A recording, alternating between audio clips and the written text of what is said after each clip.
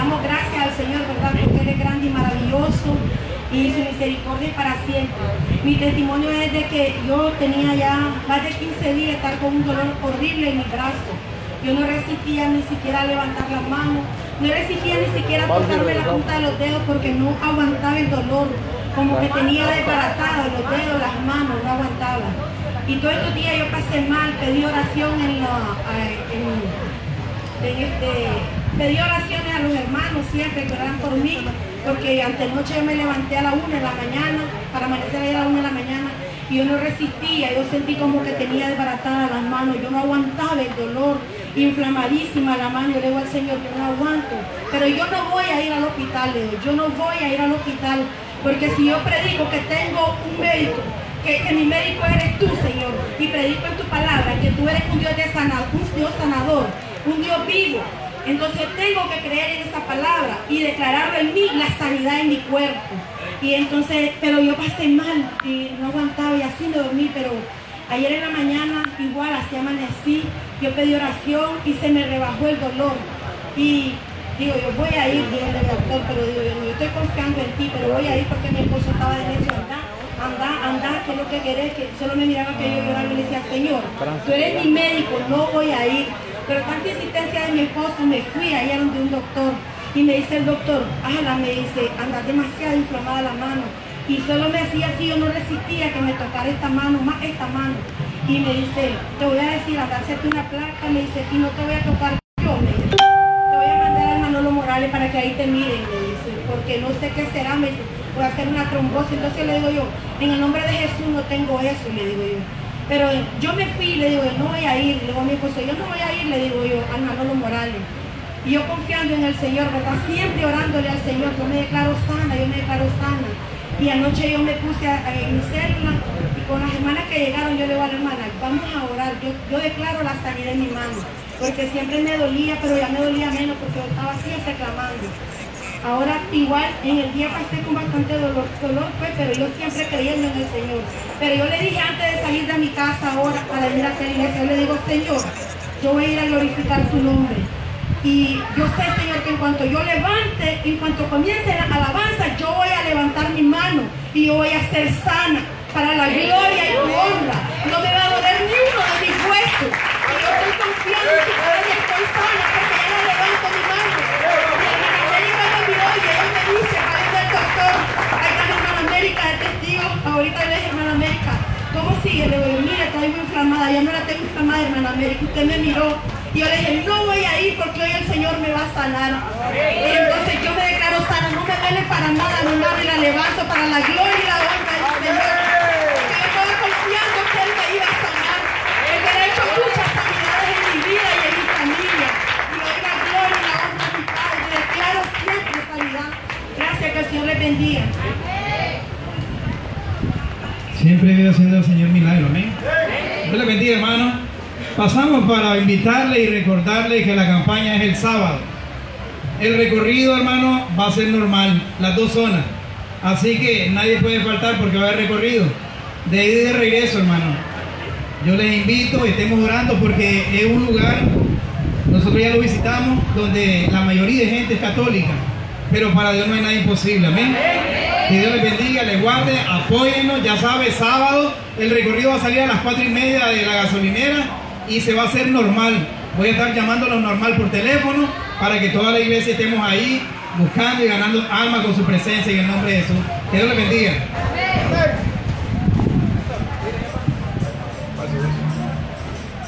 Ayúdenme aquí.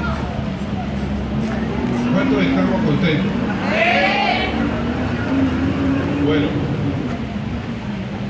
el Señor nos está bendiciendo. Algunos tienen peticiones de enfermedades de enfermos. Pues no hay enfermos. Todos estamos sanos. Amén. Bueno, el hermano que está recién llegado a la iglesia, nos fueron a visitar ayer, ¿verdad, hermano? Hoy. ¿Podría darnos un poquito de... Y este hermano le dio como una trombosis. y Dios hizo un milagro que el coágulo de sangre que hay en eso no llegara al cerebro. Entonces hizo que la vena, una de las venas, se reventara y ahí salió el... ¿Quién puede hacer eso? Dígale que está a su lado, es nuestro Dios. Es nuestro Dios. Entonces, dígale, es nuestro Padre. Nuestro Padre. Dios me lo bendiga en esta preciosa noche. Como estaba contando el pastor, pues, hoy vamos a visitar al hermano Javier, se llama. El hombre está gozoso, gracias a nuestro Padre Celestial, porque se manifestó la gloria del Señor para sanarlo. Está en recuperación. A él lo iban a entubar. Lo iban a entubar por el día que oramos para la gloria y honra de nuestro Padre Celestial. Detuvieron, hicieron chequeo médico y se le reventó la vena del pie y por ahí salió la sangre. Él siempre confiando y dándole gracias a Dios por la iglesia, por el pueblo que estamos orando, perseverando. Y el jueves lo internaron, el sábado lo estaban dando de alta. Los doctores asustados porque no sabían qué había pasado. Un hombre que con demasiado peso, la vena arterial la tiene pura grasa, y miró la mano de Dios, pues, del varón, y los doctores sorprendidos y lo dieron de alta. ¿Qué pasaría? Solo Dios hace eso, solo Dios hace eso. Hoy lo fuimos a visitar y el hombre pronto estará dando el testimonio, él personalmente. La gloria y honra es de nuestro Padre Celestial. Creamos en el sanador por excelencia, creamos en Él. Para Él nada es imposible y los milagros no se acaban. Por siempre, hoy, mañana y siempre. Amén. Bueno, ya vemos que siempre hay milagro en la casa del milagro. Aquí tenemos otro hermano que tuvo otro problema bien serio y entonces él quiere honrar a Dios por ese milagro. Buenas noches a todos. ¿Quién vive? ¡Cristo! Pues mi testimonio es sobre sanidad también. A mí me ha dado primeramente un estirón muscular, pero yo no reposé y seguí caminando. Después en una grada me resbalé y me dio ya un desgarre muscular. No podía caminar y se me había inflamado el pie, como que me había dado una trombosis. Yo fui al hospital, mi esposa me llevó. Ahí me hicieron un ultrasonido donde salía un coágulo en el músculo ya grande, formado, donde ellos pensaban que era una trombosis. Pues yo les dije que no era eso, lo cancelaba en nombre de Jesús. Me mandaron antibióticos y ibuprofeno y reposo. Pues el día domingo Chema me pasó por la casa que yo no iba a venir al culto, no podía moverme. Vine con bastón aquí a la iglesia, pues recibí la palabra que estaba dando nuestro pastor de sanidad del centurión. Pasé aquí adelante con fe de que Dios me iba a sanar. Aún así yo la recibí esa palabra y mi esposa me decía, vamos al hospital, y yo dije que no iba a ir al hospital. Dejé el bastón y así caminé. Pues en la noche fue algo maravilloso que pasó en la casa. Al acostarnos, ya como la 1:00 sentimos como que un temblor, un gran soplo aéreo en el techo que se movió la casa. En ese momento mi cuerpo se comenzó a sentir caliente. Yo creía que era calentura y no era calentura. Yo sé que era la presencia de Dios que estaba ahí para sanarme, y le doy la honra y la gloria a Dios. Y Él va a seguir haciendo muchos milagros en mi vida y aquí en la casa del milagro, cuando nosotros tengamos con fe a recibirlo. Gracias, amigo. Vamos a orar para que Dios nos dé una palabra en esta noche a cada uno de nosotros. Queremos decirle que estamos avanzando con los preparativos en las columnas, en las vigas, y estamos confiando que pronto, diga pronto, estaremos comenzando la construcción. Amén. No me motivan con eso. Amén. Vamos a estar de pie para orar. Padre, en el nombre de Cristo, estamos delante de ti para adorarte, honrarte, bendecirte, glorificarte. Venimos delante de ti y confesamos nuestros pecados. El día de hoy, Señor, todas aquellas cosas que no te agradaron, que fueron pecado en la vida de nosotros, te pedimos perdón por ello. A cada uno de nosotros, Señor, perdona los pecados. No queremos que esos pecados se vayan acumulando. Que la sangre de Cristo me limpie de todo pecado. Si alguien lo ofendió a usted, perdónelo ahora. En el nombre de Cristo, perdone a esa persona y bendígalo en el nombre de Jesús, para que su corazón esté libre para poder ser bendecido. En el nombre de Jesús declaramos que después de esta confesión de pecado, después de esta bendición por la sangre de Cristo, declaramos, diga todo, cielos abiertos. Más fuerte, diga. Declaramos cielos abiertos. Diga, sobre mi vida, sobre mi familia, sobre mi trabajo, sobre mi entrar, mi salir, todo cuanto haga, cielos abiertos. Ahora diga, cancelamos toda palabra que haya proferido y profetizado Satanás, hechiceros. En el nombre de Jesús cancelamos toda persona envidiosa, cancelamos toda esa palabra y nos declaramos ahora victoriosos por la sangre de Cristo, por la sangre de Cristo. Tengo un aplauso honrando al Padre, al Hijo y al Espíritu.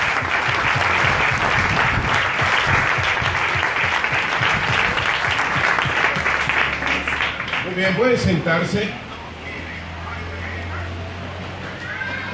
Antes de traer esta palabra, quiero compartir con ustedes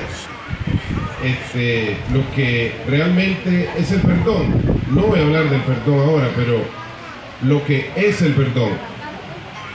Cuando usted perdona a una persona, usted no, digamos, si es familiar, suponga que usted tiene problemas con su pareja, su esposo, su familia, etc. Entonces, una vez que usted se pide, pues, perdón, esas relaciones van a ir poco a poco teniendo la confianza y poder de alguna manera ganando esa confianza para llegar al lugar donde estaban antes del problema. Si estoy hablando de matrimonio o familia. Pero si son hermanos, son personas, amigos, etc., el perdón no significa que usted va a restablecer las relaciones que usted antes tenía. ¿Por qué razón? Porque se fraudó, se falló, etcétera, etcétera, y esa confianza tiene que volverse a ganar. Entonces, al perdonar no significa que esa relación ya va a ser igual que antes. No, señor. Esa relación se tiene que ir ganando. ¿Ya me entiende? Entonces, yo sentí de Dios explicarle eso. Y lo que iba a compartir, no lo voy a hacer ahora, porque mientras orábamos, el Señor me indicó que yo debo de predicar sobre el capítulo 6 de San Juan. Vamos a leer sobre eso.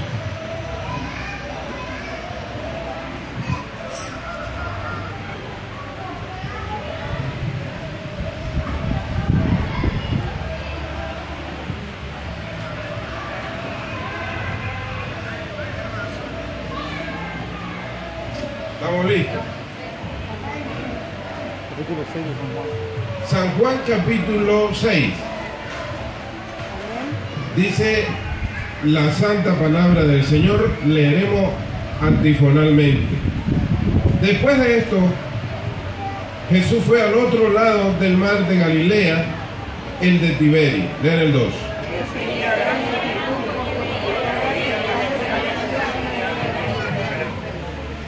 Amén. Entonces subió Jesús a un monte y se sentó ahí con sus discípulos. 4.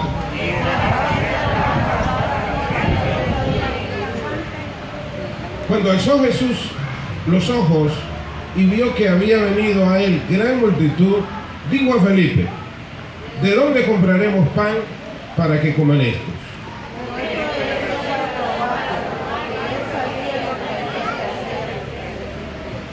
¿Dónde vamos? 6. Felipe le respondió. ¿Qué le respondió?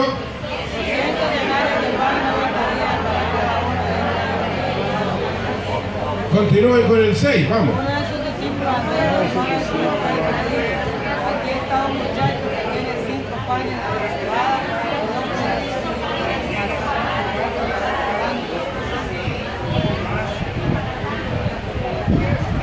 2 Aleluya. ¿Por dónde vamos? 10. Son tan rápido. Sigan, vamos. Entonces Jesús dijo: se recostaron a la gente. Y había mucha hierba en aquel lugar. Se recostaron como un número de 5.000 varones. Y tomó Jesús aquellos panes y habiendo dado gracia, los repartió entre los discípulos y los discípulos entre los que estaban recostados. Asimismo, de los peces cuanto querían. Continuemos con el 12.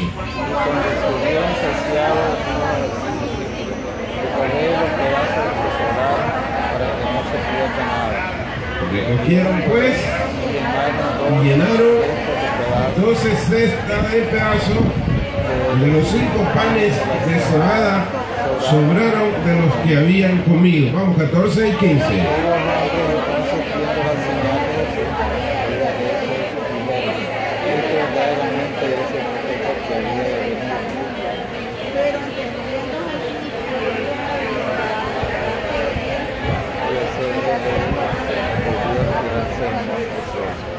Amén.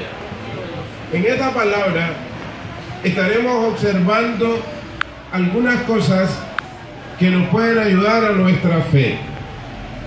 En el verso número 6, Jesús decía para probarles. Él sabía lo que había de hacer. Esto sucede en este tiempo en el cual nosotros estamos viviendo. Jesús sabe cuál es nuestra necesidad. Él nos conoce a todos por el nombre. Es más, conoce y sabe cuánto cabello tenemos en la cabeza. ¿Sabe cuánto se cae en diario? Sin embargo, cuando él hace la pregunta, ¿de dónde compraremos pan para que coman ellos? Él sabía perfectamente bien la respuesta. Esa respuesta le dijo: 200 denarios de pan no bastarían para que cada uno de ellos tomase un poco. Aquí, en el verso 8, uno de sus discípulos, Andrés, hermano de Simón Pedro, le dijo, ayúdame con el 9, ¿qué le dijo? Ahí está un muchacho, un barrio que se va y no esto es para tanto. Para tanto. Este muchacho, yo lo admiro, porque de todos esos 5.000, él fue el único que se preparó para ir a ver a Jesús. Digan amén. Entonces, cuando nosotros tenemos la bendición de hacer algo que nos guste, este joven, este niño, yo no sé cuántos tenía, probablemente unos 10, probablemente unos 12 años, pero él pensó y le dijo a su mamá: mamá, yo quiero ir a ver a Jesús, pero es largo. Y la madre le dijo: ahí en ese lugar no hay donde comprar comida. Él le dijo: tengo que llevar comida, porque quiero estar todo el día oyendo a Jesús.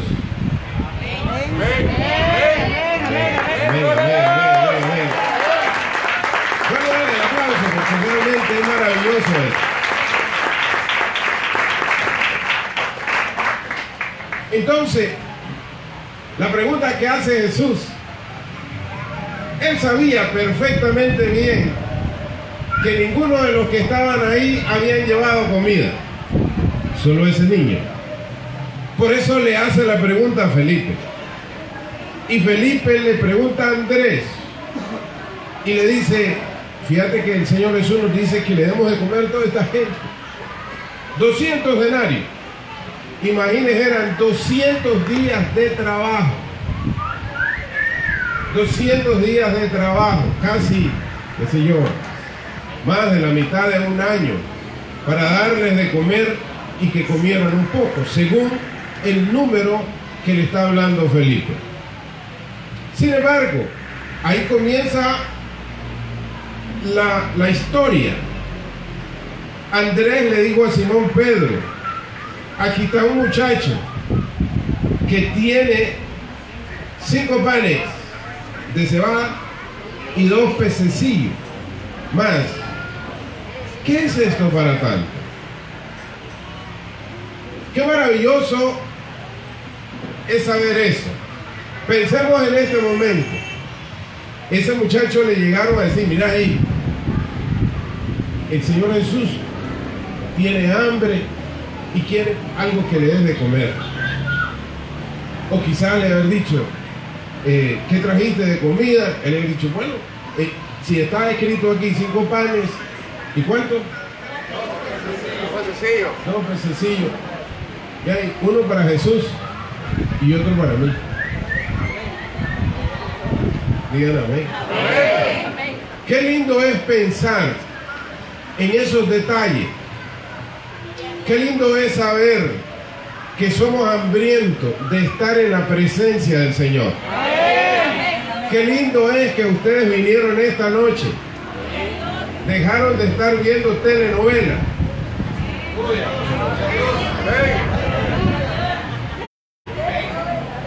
O quizás telenoticias. O quizás estar ahí navegando en las redes. O quizás ustedes dijeron, bueno, no hemos comido.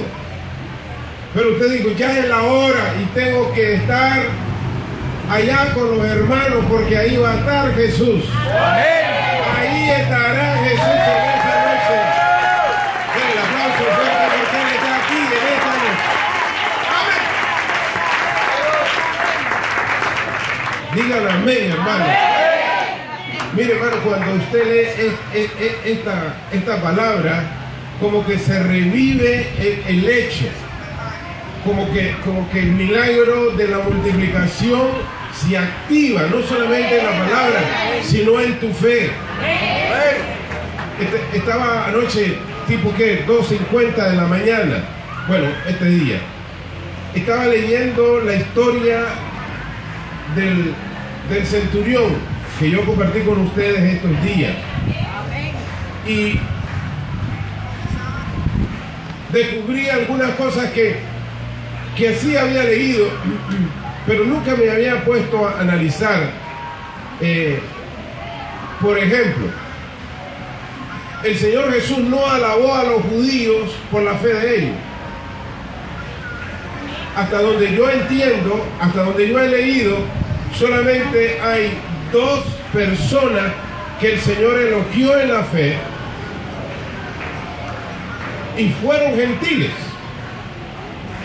Uno de ellos fue el centurión, que era romano. ¿Y cuál fue la otra persona? La mujer cananea, que no la trató bien.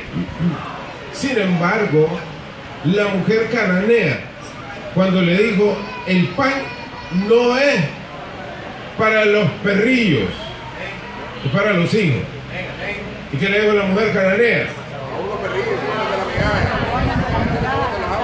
Los perrillos comen de las migajas que caen de la mesa de su amo. Cuando hay fe, vencemos las dificultades y todas las palabras que pueden venir a estropear el milagro que usted está esperando. Cuando hay fe, pero veamos un poquito más sobre el centurión. Entonces el centurión tenía dominio sobre personas. Observe lo que Dios me enseñó en esta mañana. El centurión, por eso se llamaba centurión, porque tenía 100 soldados bajo su responsabilidad. Y él le dice a Jesús: yo no soy digno de que vayas a mi casa, solamente di la palabra y mi siervo sanará. Y aquí aplica lo que él es, porque yo soy soldado y tengo hombres bajo mi autoridad, y digo a este: ven bien, y el otro: haz esto, y lo hace, y a mi siervo: haz esto, y lo hace. Sin embargo, lo que está hablando el centurión es de la palabra sobre los soldados. Observe, mientras leía esta madrugada, el Señor me daba a entender que lo que el centurión estaba pidiéndole a Jesús no es que le dijera a un soldado que le fuera a decir al enfermo. No, solo le dijo, diga el que está a su lado, él le dijo: solo dijo la palabra. Solo dijo la palabra. No es que no le dijeron. Solo dijo la palabra. Solo digo la palabra. ¿Dónde estaba el poder de eso?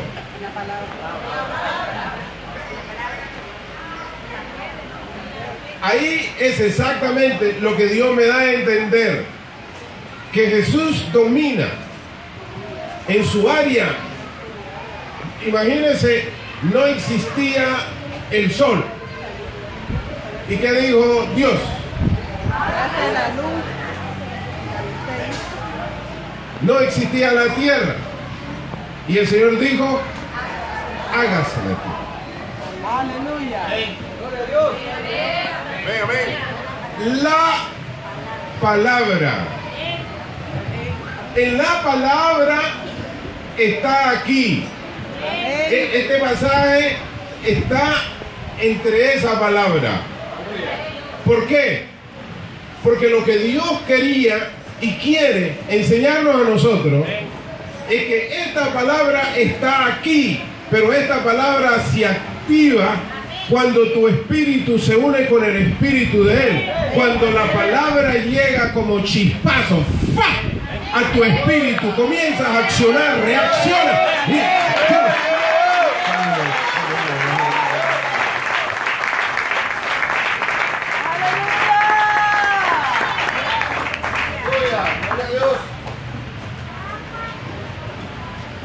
Jesús va caminando y un ciego le clama y le dice: hijo de David, ten misericordia de mí. Lo manda a llamar, es el ciego, llama a Bartimeo. ¿Y qué le preguntó? ¿No cree usted que parece que fuera un poco fuera de orden? Si él sabe que es ciego, ¿por qué le pregunta qué quieres que te haga? Quería que confesara con tu boca. Quería que él dijera con la palabra, que se mezclara con la palabra de él para que el milagro.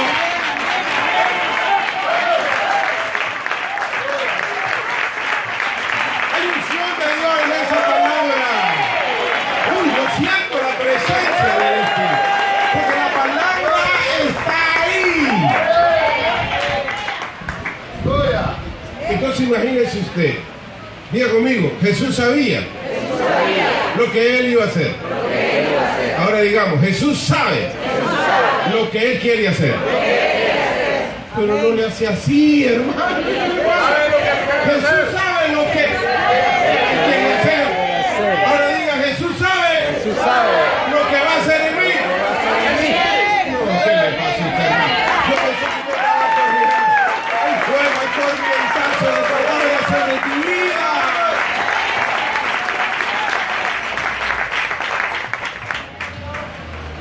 Muchas veces venimos al culto casi muerto, con trifulca. Cuando comenzás a escuchar las alabanzas, como que calientan los motores y las turbinas. Y cuando viene la palabra se enciende el centellazo del Espíritu. Porque la palabra que el Señor habla es Espíritu. Es vida, es Espíritu.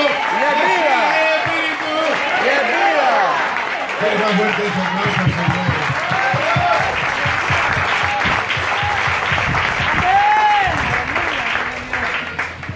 Amén.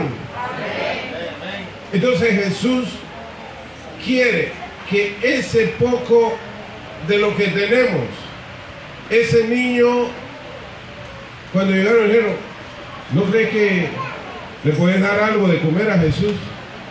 ¿Y qué le dijo el niño? No lo dice la Biblia, pero me imagino que él dijo, hombre, traje algo para comer, voy a compartirlo con el que quiero escucharlo. Amén. Y yo no sé cómo se llama este niño. Lo vamos a saber cuando estemos allá con él. ¿No es cierto? Quisieran ustedes saberlo cuando estemos allá. Pero el niño de los panes, de los 5 panes y de los peces. No quieren escuchar. No se quieren ir ustedes. ¿Qué tal si en este momento viniera el Señor por su iglesia y nos vamos con él? ¡Den el aplauso!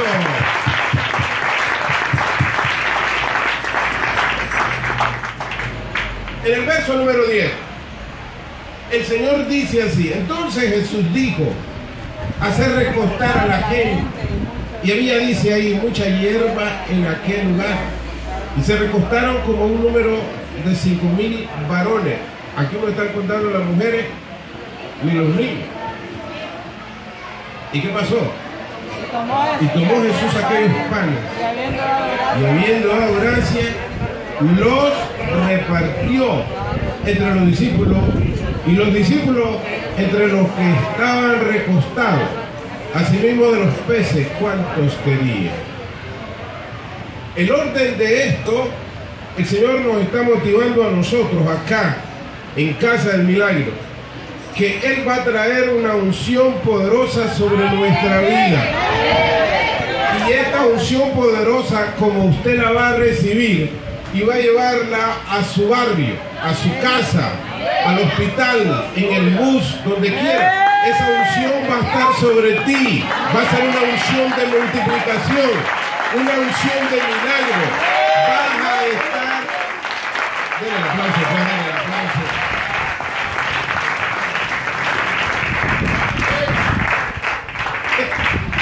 ¿Cuántos creen que esta palabra se ha despertado en fe para nosotros? Los milagros, hermanos, no van a acabar. Es más, en el verso 15, pero entendiendo Jesús, ayúdenme a verlo, que iban a venir para apoderarse de él y hacerle rey, volvió a retirarse al monte del sol. Entonces, anoche, mientras leía, encontraba la respuesta por la cual el Señor les decía a algunos de ellos: no le digas a nadie este milagro. Pero la gente siempre lo decía. Pregúntese, ¿por qué entonces Jesús decía no le digas a nadie esto que ha pasado? Porque había un espíritu en la nación de Israel de que iba a venir un rey que iba a gobernar, y va a venir, solo que ellos lo esperaron hace 2000 años. Él vino y no lo conocieron, y que iba a gobernar con poder y con vara de hierro, etc. Entonces Jesús, conociendo lo que ellos eran, no permitió que lo agarraran para que lo elevaran y dijeran: este es el rey, este es el rey, este es nuestro rey. Jesús no había venido para eso en esa ocasión. Él va a venir para ser rey. Él es rey, pero será rey de reyes y señor de señores. Cuando venga por segunda vez a este mundo. Aplaude para la gloria de Dios. Entonces, este milagro de los panes y los peces está disponible para todos nosotros. ¿Qué es lo que pasa muchas veces cuando nos sentamos en casa y tenemos algo de comer? Si usted nota y observa, el Padre nuestro dice, y el pan nuestro de cada día, dánoslo hoy y perdona nuestras deudas. Él quiere que cada vez que nosotros tomemos algo para comer, nosotros le demos gracias al Padre. Si usted y yo, que muchas veces nos sentamos cuando tenemos mucha hambre para comer y ni siquiera nos acordamos de darle gracias por esa comida que ya Él proveyó, ahí no estaba la comida, estaba nada más la semilla. Esos 5 panes y 2 pececillos era una semilla para una multitud de 8,000 que iban a comer. ¿Y dónde estuvo el milagro? Cuando Él levantó su voz y dijo, ¿qué dijo? Padre, gracias por este pan. Y en el momento que daba, imagínense usted, llegaba Pedro, toma Pedro, repartirle todo. Entonces mientras Pedro agarraba la canasta y le daba al otro, la canasta quedaba llena. Y después, y el pan, y después el tal, más y el otro, y en cosa de segundo, de minuto.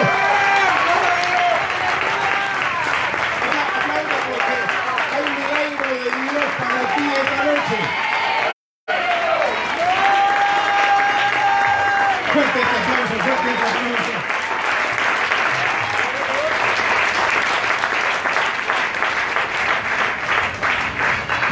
El enemigo ha querido detener estos milagros. El enemigo ha querido confundir lo que Dios quiere hacer. Pero diga conmigo, no pudo, no puede, ni podrá. Así es. No puede, no podrá. Porque ahora te va a levantar con ese ánimo de fe. Y esa palabra se unirá con la palabra del Espíritu.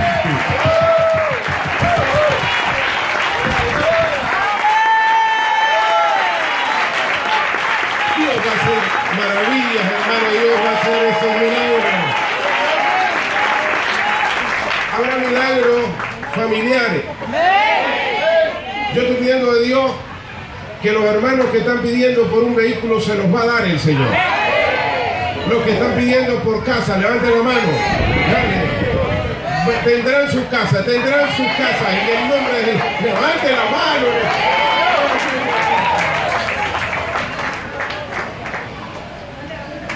Usted va a tener eso. Mira, ahí va a tocar, Señor, a un loco que va a decir, mira, necesito vender esto. Y dice, vení a comprar sin dinero. Dicho o no dice la palabra de Dios. Dame tanto, pero si no pago, dame eso.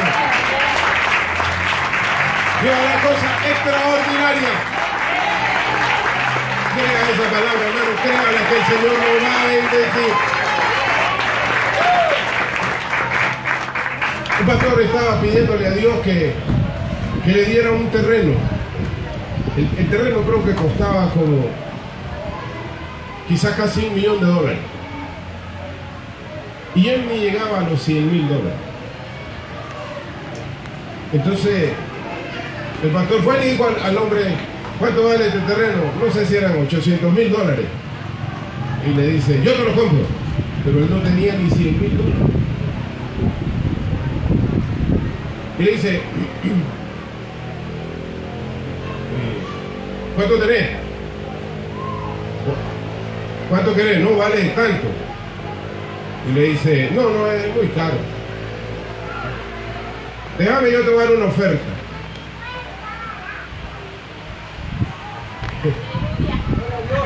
Entonces viene el hermano y ora a Dios y le dice, Dios, ¿cuánto le ofrezco?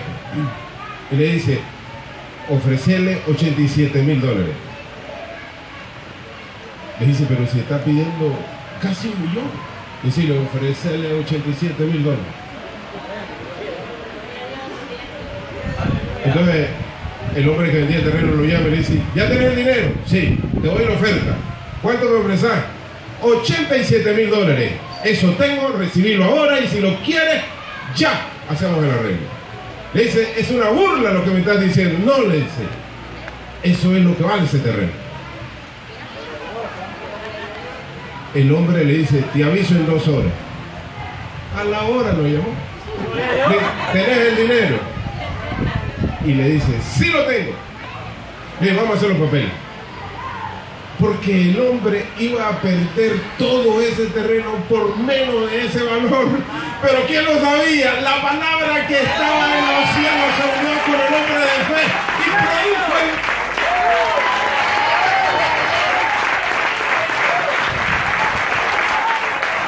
¿Quién es que está ahí? Despierta, Dios le despierta.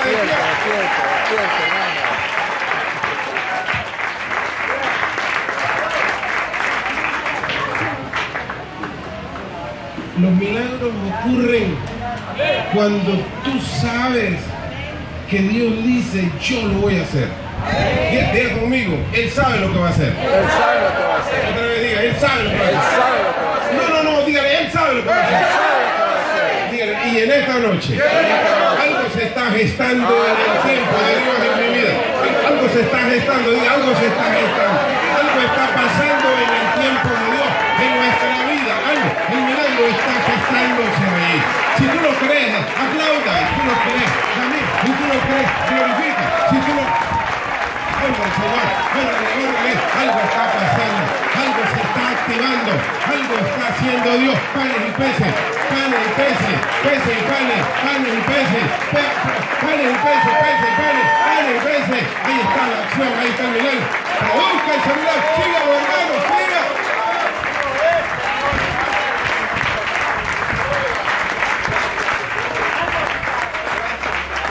Hermano, no pare. Creo que este niño, cuando vio los panes que se estaban multiplicando, pegaba gritos. ¡Amén! Algo está pasando en el mundo espiritual, algo se activa en el mundo espiritual. Hay milagros también, hay milagros. Reciban. Hay fuego del Espíritu.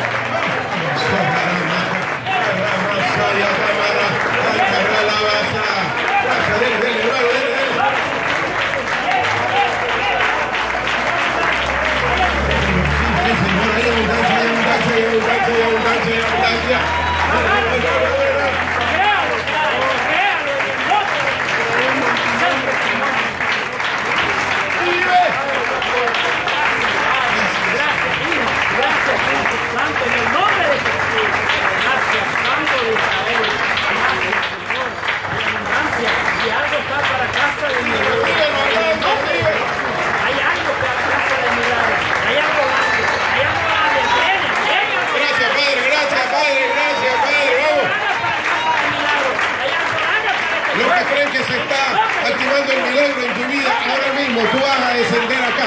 Vamos a comenzar a alegrar. Camina y aplaude. Camina y grita. Camina y pelea. Únete en esa fe, en esa palabra, en esa acción. Vamos, hermano, vamos. Ese milagro está así sobre tu vida. Ese milagro está, la multiplicación está. No importa. Y eso ahora para pagar los recibos, ahora para pagar el pan, ahora para pagar y para todo.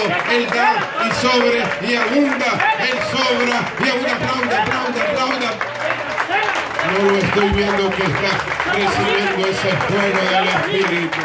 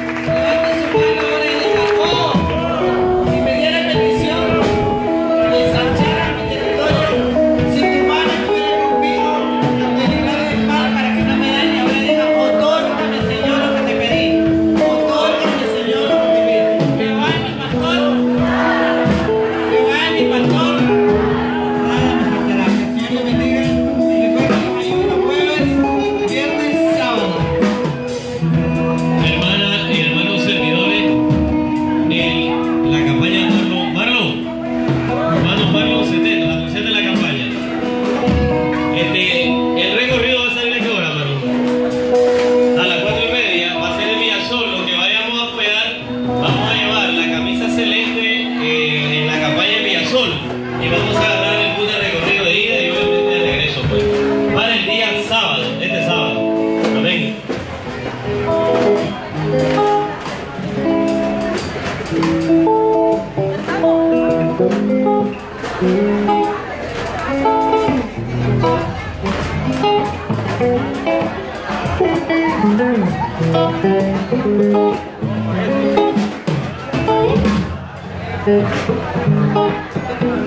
Ya tanto tiempo.